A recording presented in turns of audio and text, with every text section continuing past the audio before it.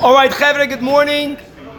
Today we are starting the 21st chapter in Tanya and quickly recapping and appreciating the flow.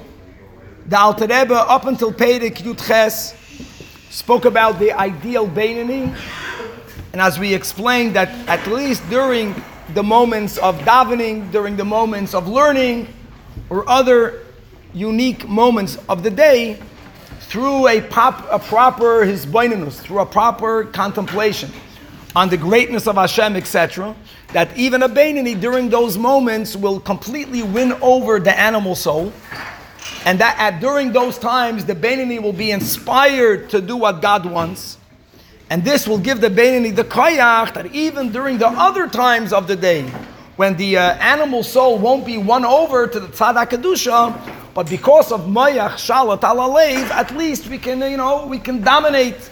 We can tell the animal, you want, but so what? I'm not doing what you want. And it's sustainable because there are other times in where we inspire the animal soul. Then the Alter Rebbe began to continue and say, what happens if there's a Yid that says that he never has that ability?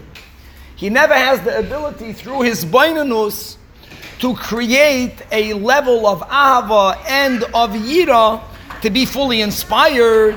So the Alter Rebbe begins in chapter 18 telling all of us the phenomena that B'Yerusha we inherit by the fact that we are B'nai Avraham, Yitzchak, and Yaakov, that we are the descendants of Sarah, Rivka, Rachel, and Leah, that we already have within us a Ahava, a love to God. And that we call that the Ahava Misuteres. It's a latent love. In other words, it's somewhere buried within the person.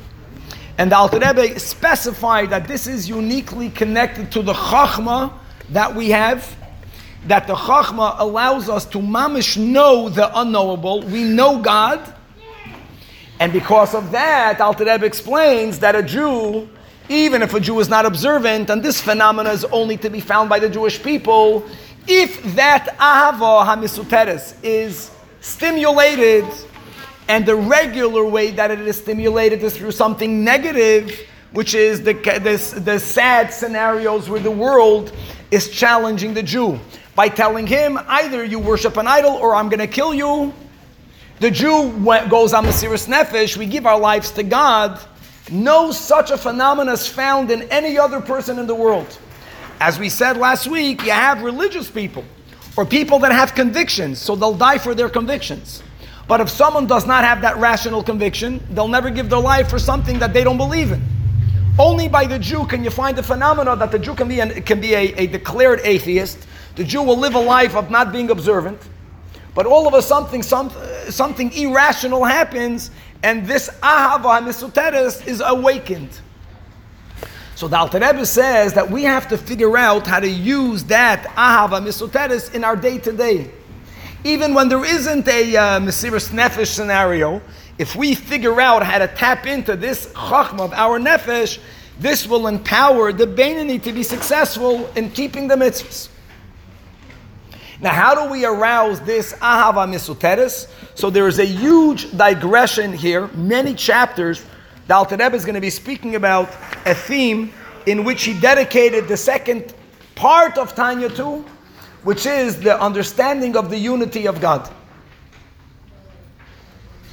And the Alter Rebbe explains the Shita of the Holy Baal Shem Tov that says, these are the words, that Tzimtzum is not to be taken literally.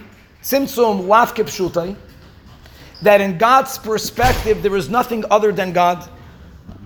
And he explains that the Torah considers creation as an act of divine speech.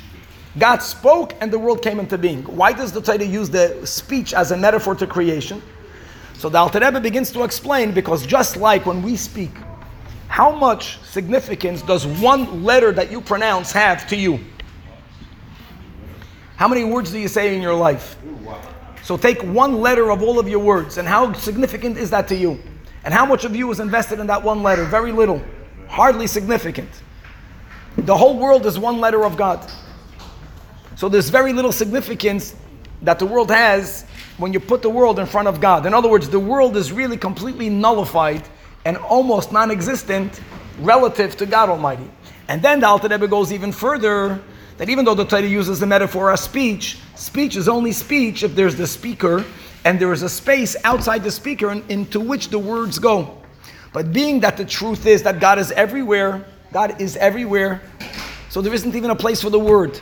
So God's words are only something that in our perspective, there are words of God. From God's perspective, there are no words and everything is only Him. So there's only God. And there are two perspectives. God allowed for there to be a possibility for us to perceive us to exist. And that's a truth that God allowed for us to perceive. But from God's perspective, there's only God. Now, how can we live a life that's aligned to God's perspective? God's perspective doesn't mean that we don't exist like you think we don't exist. God's perspective is that we are an extension of God. Conduit. We are an extension of God, more than a conduit. From God's perspective, all of this is godliness, including ourselves. And where does that find expression?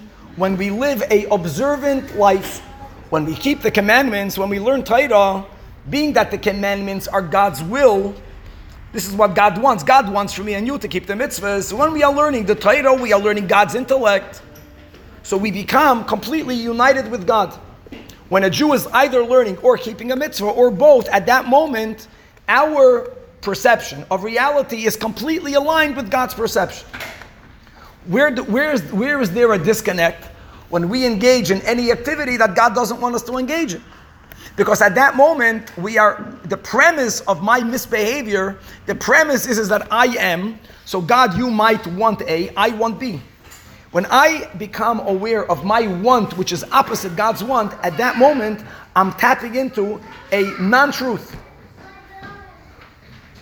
Now, all of this is a very long philosophical concept, but the bottom line the Alter Rebbe is getting to is as follows. In the higher spiritual worlds, everything is black and white. It's either holy or unholy. There's no gray area. Gray area only exists in the physical world. Halachic gray area. So certain things are mitzvahs, certain things are sins, and certain things is called divrei reshus, permissible. Can you do permissible things? Well, then it depends. Why are you doing it? Are you doing it to get healthier? Are you eating a nice steak to be healthy, to do mitzvahs better? Are you eating it only because you want to enjoy the physical pleasure? The latter it makes it non-holy, the former makes it holy. But the whole concept of gray area only exists on an external reality. When you go into a very deep reality, in the depths, the pnimius, on the higher worlds, it's either God or it's not God. On that level, if you live on that line, on that realm, either you're connected to God or you're denying God.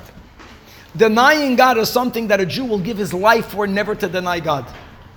So the Alter Rebbe is explaining to us how we should associate every single mitzvah and every single non-mitzvah as a question, am I authenticating my belief that there is one God, or am I going to deny the emes that there's only God?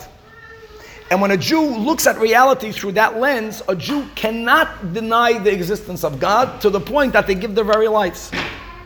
So if you figure out how to arouse that, I will never deny God. I will give my life not to serve an idol.